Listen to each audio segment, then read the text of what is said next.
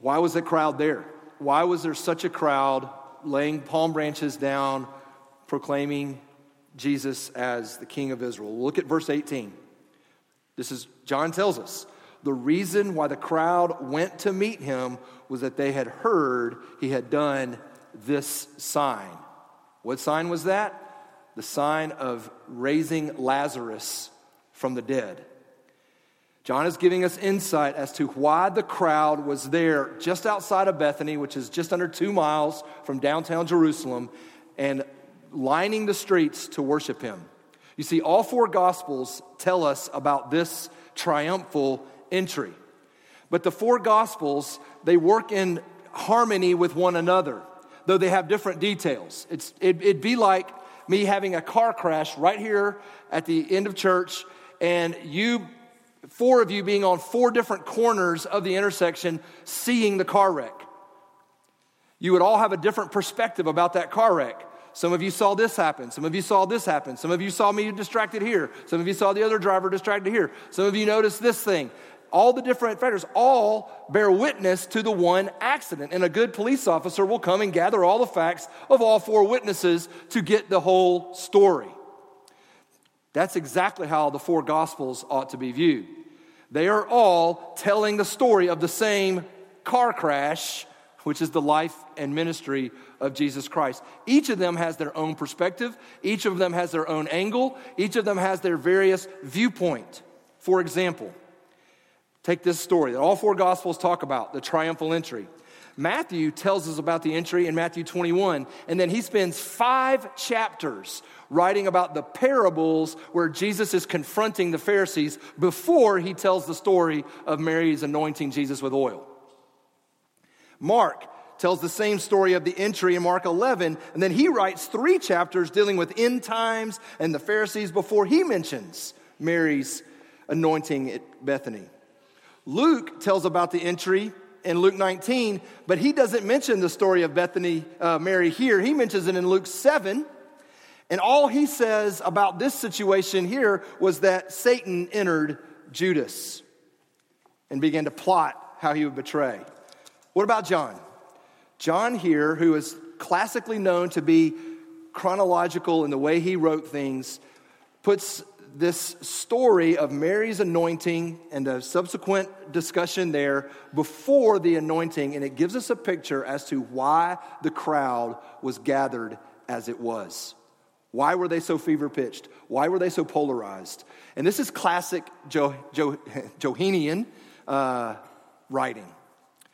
As I mentioned, the gospel writers all have their own viewpoint. Matthew's purpose in writing his gospel was to convince the Jewish leaders that Jesus was the Christ, and he uses 90 different Old Testament quotes and allusions to prove his point. So when Matthew is writing the triumphal entry, he is writing with a Jewish lens on to try to confront the Jewish leaders. What was John's lens? Well, it's very convenient that he tells us. Don't you love it when a writer tells you up front, this is why I wrote my book? Well, he does. John 20:30, listen to this. Jesus did many other signs which are not written in this book, but these are written so that you may believe that Jesus is the Christ, and that by believing you may have life in his name. John was Jesus' best friend. John was called the disciple that Jesus loved. John was the one reclining on Jesus' chest at the Lord's Supper. John was the one standing at the foot of the cross as Jesus is dying next to Jesus' mother, and Jesus tells him, behold your mother, take care of her. John's gospel is a relational gospel. He tells these micro stories so that we would see the bigger pericope of what is actually happening. And that's what we're going to learn this morning. We're going to learn from Mary, from Lazarus, and from Judas why the crowd was so polarized. So let's look at all 3 of these. Let's first start with the undeniable witness of Lazarus. Verse 1. 6 days before the Passover, Jesus therefore came to Bethany, where Lazarus was, whom Jesus had raised from the dead. So they gave a dinner for him there. Martha served, and Lazarus was one of them, reclining with him at the table. Verse 9, when the large crowd of the Jews learned that Jesus was there, they came not only on the account of Jesus, but also to see Lazarus, whom he had raised from the dead. So the chief priests made plans to put Lazarus to death as well, because on account of him, many of the Jews were going away and believing in Jesus. The witness of Lazarus is undeniable. Picture this in your head, please. You're sitting at the table with a man who was dead for 4 days. Imagine the stories. Last Saturday night, I had 3 of some of the top surgeons in our city sitting at my dinner table, friends of mine, and they got to talking with each other for 2 hours about the horrific surgeries they had done to save people's lives. And I'm like, wow, my fish is this big, your fish is this big. If you're Lazarus, your fish is this big. Oh yeah? I rose from the dead. I was dead a few days ago, now I'm alive. His witness was unmistakable. They saw him dead. They smelled his death odor. They saw him walk out in the death cloths. And now he's sitting at the table. Do you think you'd show up to that meeting? I want to go see that guy. Well, they were there. If your heart is soft and longing, then this event sets you free with hope. If your heart is hard and defensive, then this event threatens the very source of your righteousness, namely yourself. This would be all the more evident when Jesus would raise himself from the dead. We'll get to that. What we need to see right now, though, is that what Jesus did to Lazarus, he would do to himself. And that's why the people were proclaiming him as a king. They didn't know he was going to rise from the dead, but they saw what he did to Lazarus. Anybody that can do that, we want him to be our king. Lazarus represents the greatest witness and foreshadowing to what this king riding into Jerusalem would do. He would ride into Jerusalem to die a death, to overcome death by raising from the dead. So, Lazarus' witness is undeniable. And in that crowd were many who had believed in Jesus because of what they saw him do to Lazarus. Second, the unmeasured delight of Mary. Verse 3. Mary therefore took a pound of expensive ointment made from pure nard and anointed the feet of Jesus and wiped his feet with her hair. The house was filled with the fragrance of the perfume. Jesus said, "Leave her alone so that she may keep it for the day of my burial. For the poor you always have with you, but you do not always have me." Once again, we find Mary and Martha serving Jesus. Luke 10 tells us they had a conflict with each other. Martha was upset with Mary sitting at the feet. I guess they had worked out their inner sister conflict here, because now they're serving Jesus together. And Mary is once again at the feet of Jesus. This time, her devotion explodes over into pouring out a costly ointment onto Jesus' body. As Judas, who we'll get to in a second, appraises, this ointment would have cost 300 denarii. 1 denarii was a day's wage. 300 denarii was a year's wage. So this either tells us that Mary, Martha, and Lazarus were wealthy people, or they had a family heirloom that was precious. Either way, Mary's love for Jesus, he had just raised her brother from the dead. I love you. I'm drawn to you. You are the Messiah. I believe you are the Christ. And her love explodes over into this anointing. And John says that the perfume filled the entire house. Jesus would say in Matthew, "What Mary has done will be remembered for all times whenever this gospel is proclaimed." The specific act of the ointment? No.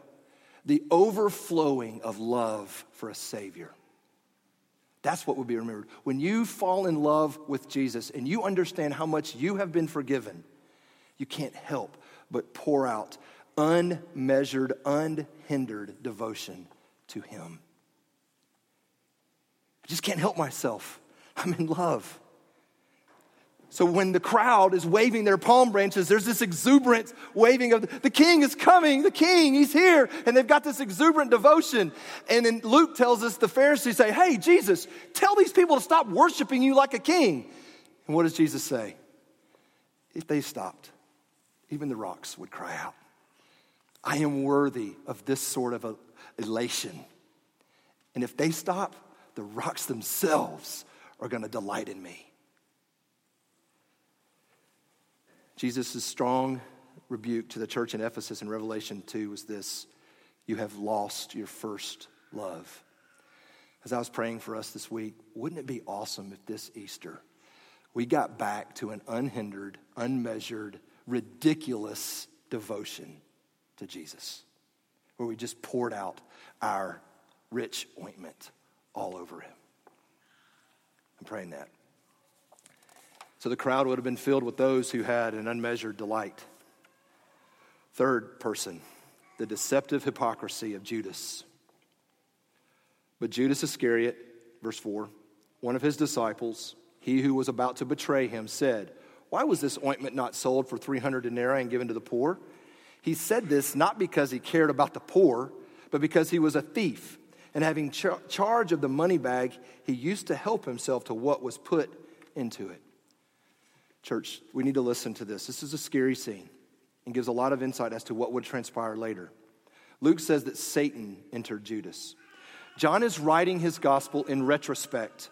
The events of the crucifixion, the resurrection, the ascension have happened. And John is writing. And what he says is, Judas rebuked Mary not because he loved Christ or the poor, but because he wanted to steal the money that ointment would have put into the money bag.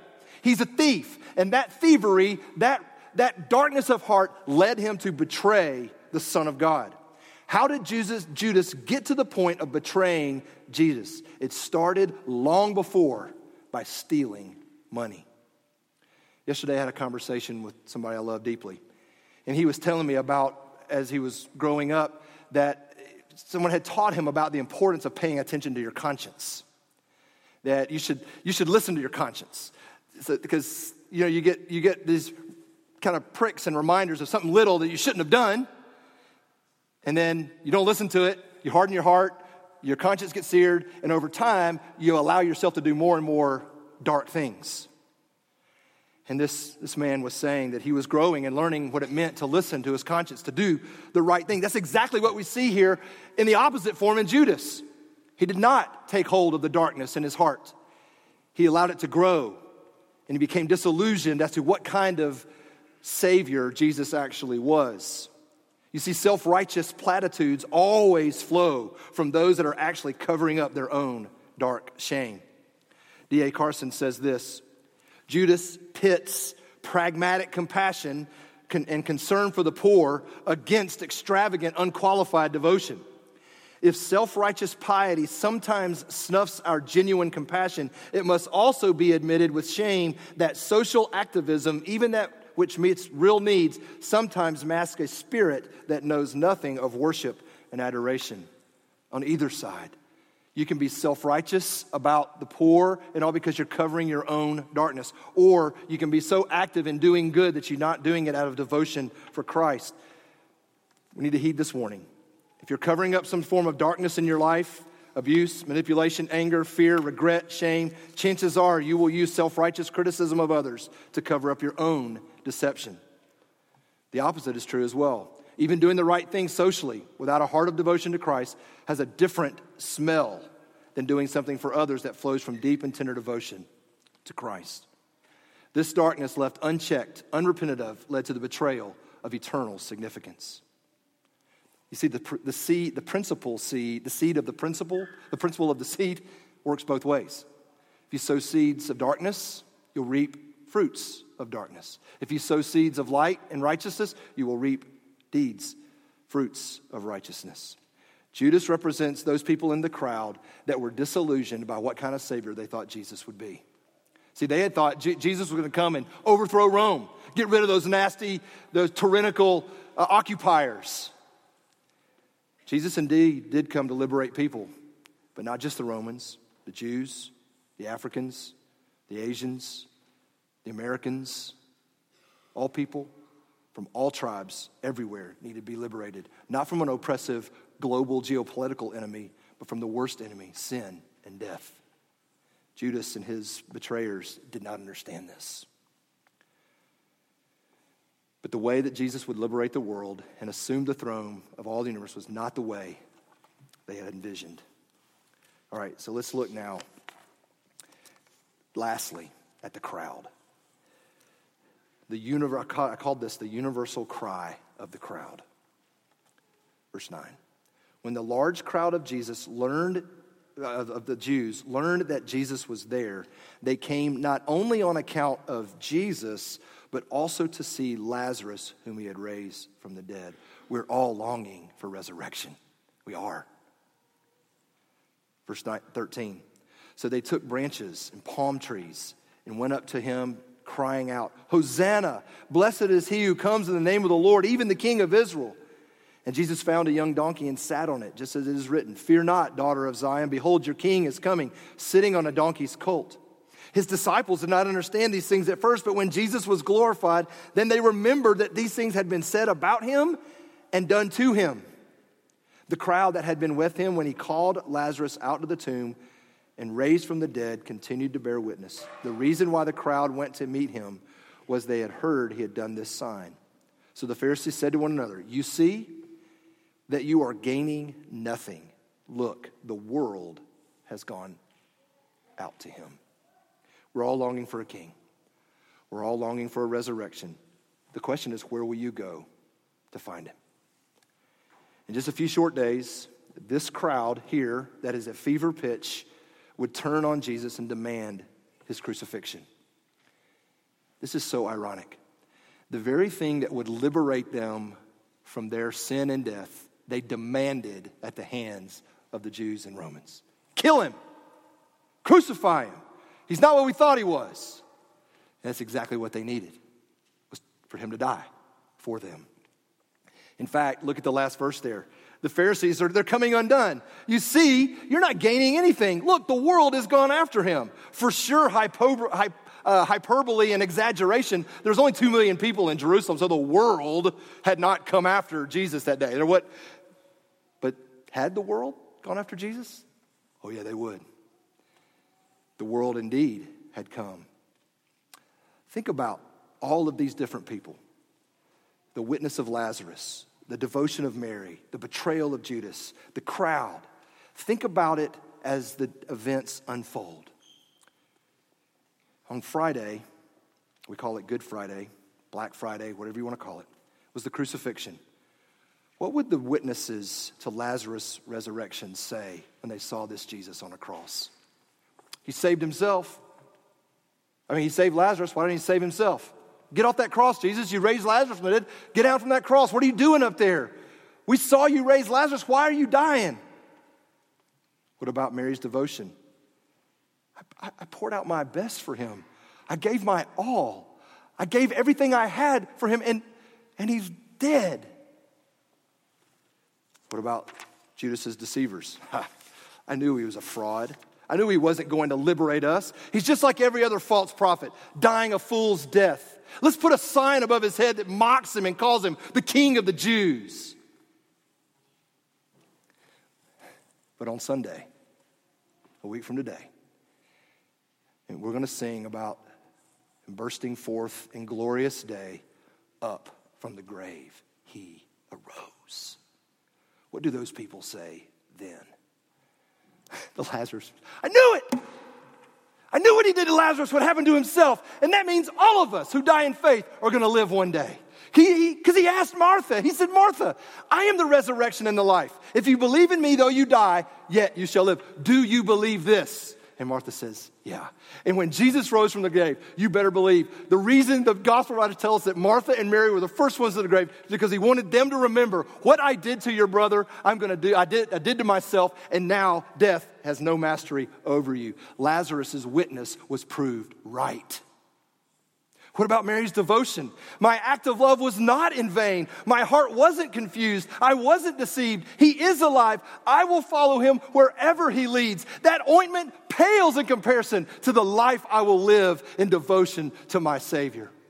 And in fact, listen, church, for 300 years, these Christians suffered the worst persecution that any group of people has ever known. As their heads were chopped off, they were eaten by lions, their property was stolen, and all along they said, with joy, I do this. Why? Because their Savior, for the joy set before him, endured the cross, despising its shame, and he got up from the dead. But what about the deceivers? Oh my. Oh no. I was wrong. What I thought was the path of liberation now has been undone. So they were faced with two choices: double down on their hard-heartedness or repent. Some of them doubled down And they created cockamamie stories about a stolen body and an almost dead person. They went to great lengths to try to persecute the church for hiding Jesus' body. Some of them repented. I was wrong. The most famous of these is the Apostle Paul, who was the chief of sinners, persecuting, killing Christians, seeing the resurrected Jesus, became the greatest evangelist the world has known. So I titled this sermon, The Triumph of Jesus' Entry. Jesus entered Jerusalem on a donkey to die on a cross. Jesus entered the grave dead in order to conquer death by rising from the grave. And friend, Jesus will enter your heart to forgive your sins and give you a new life. He is alive.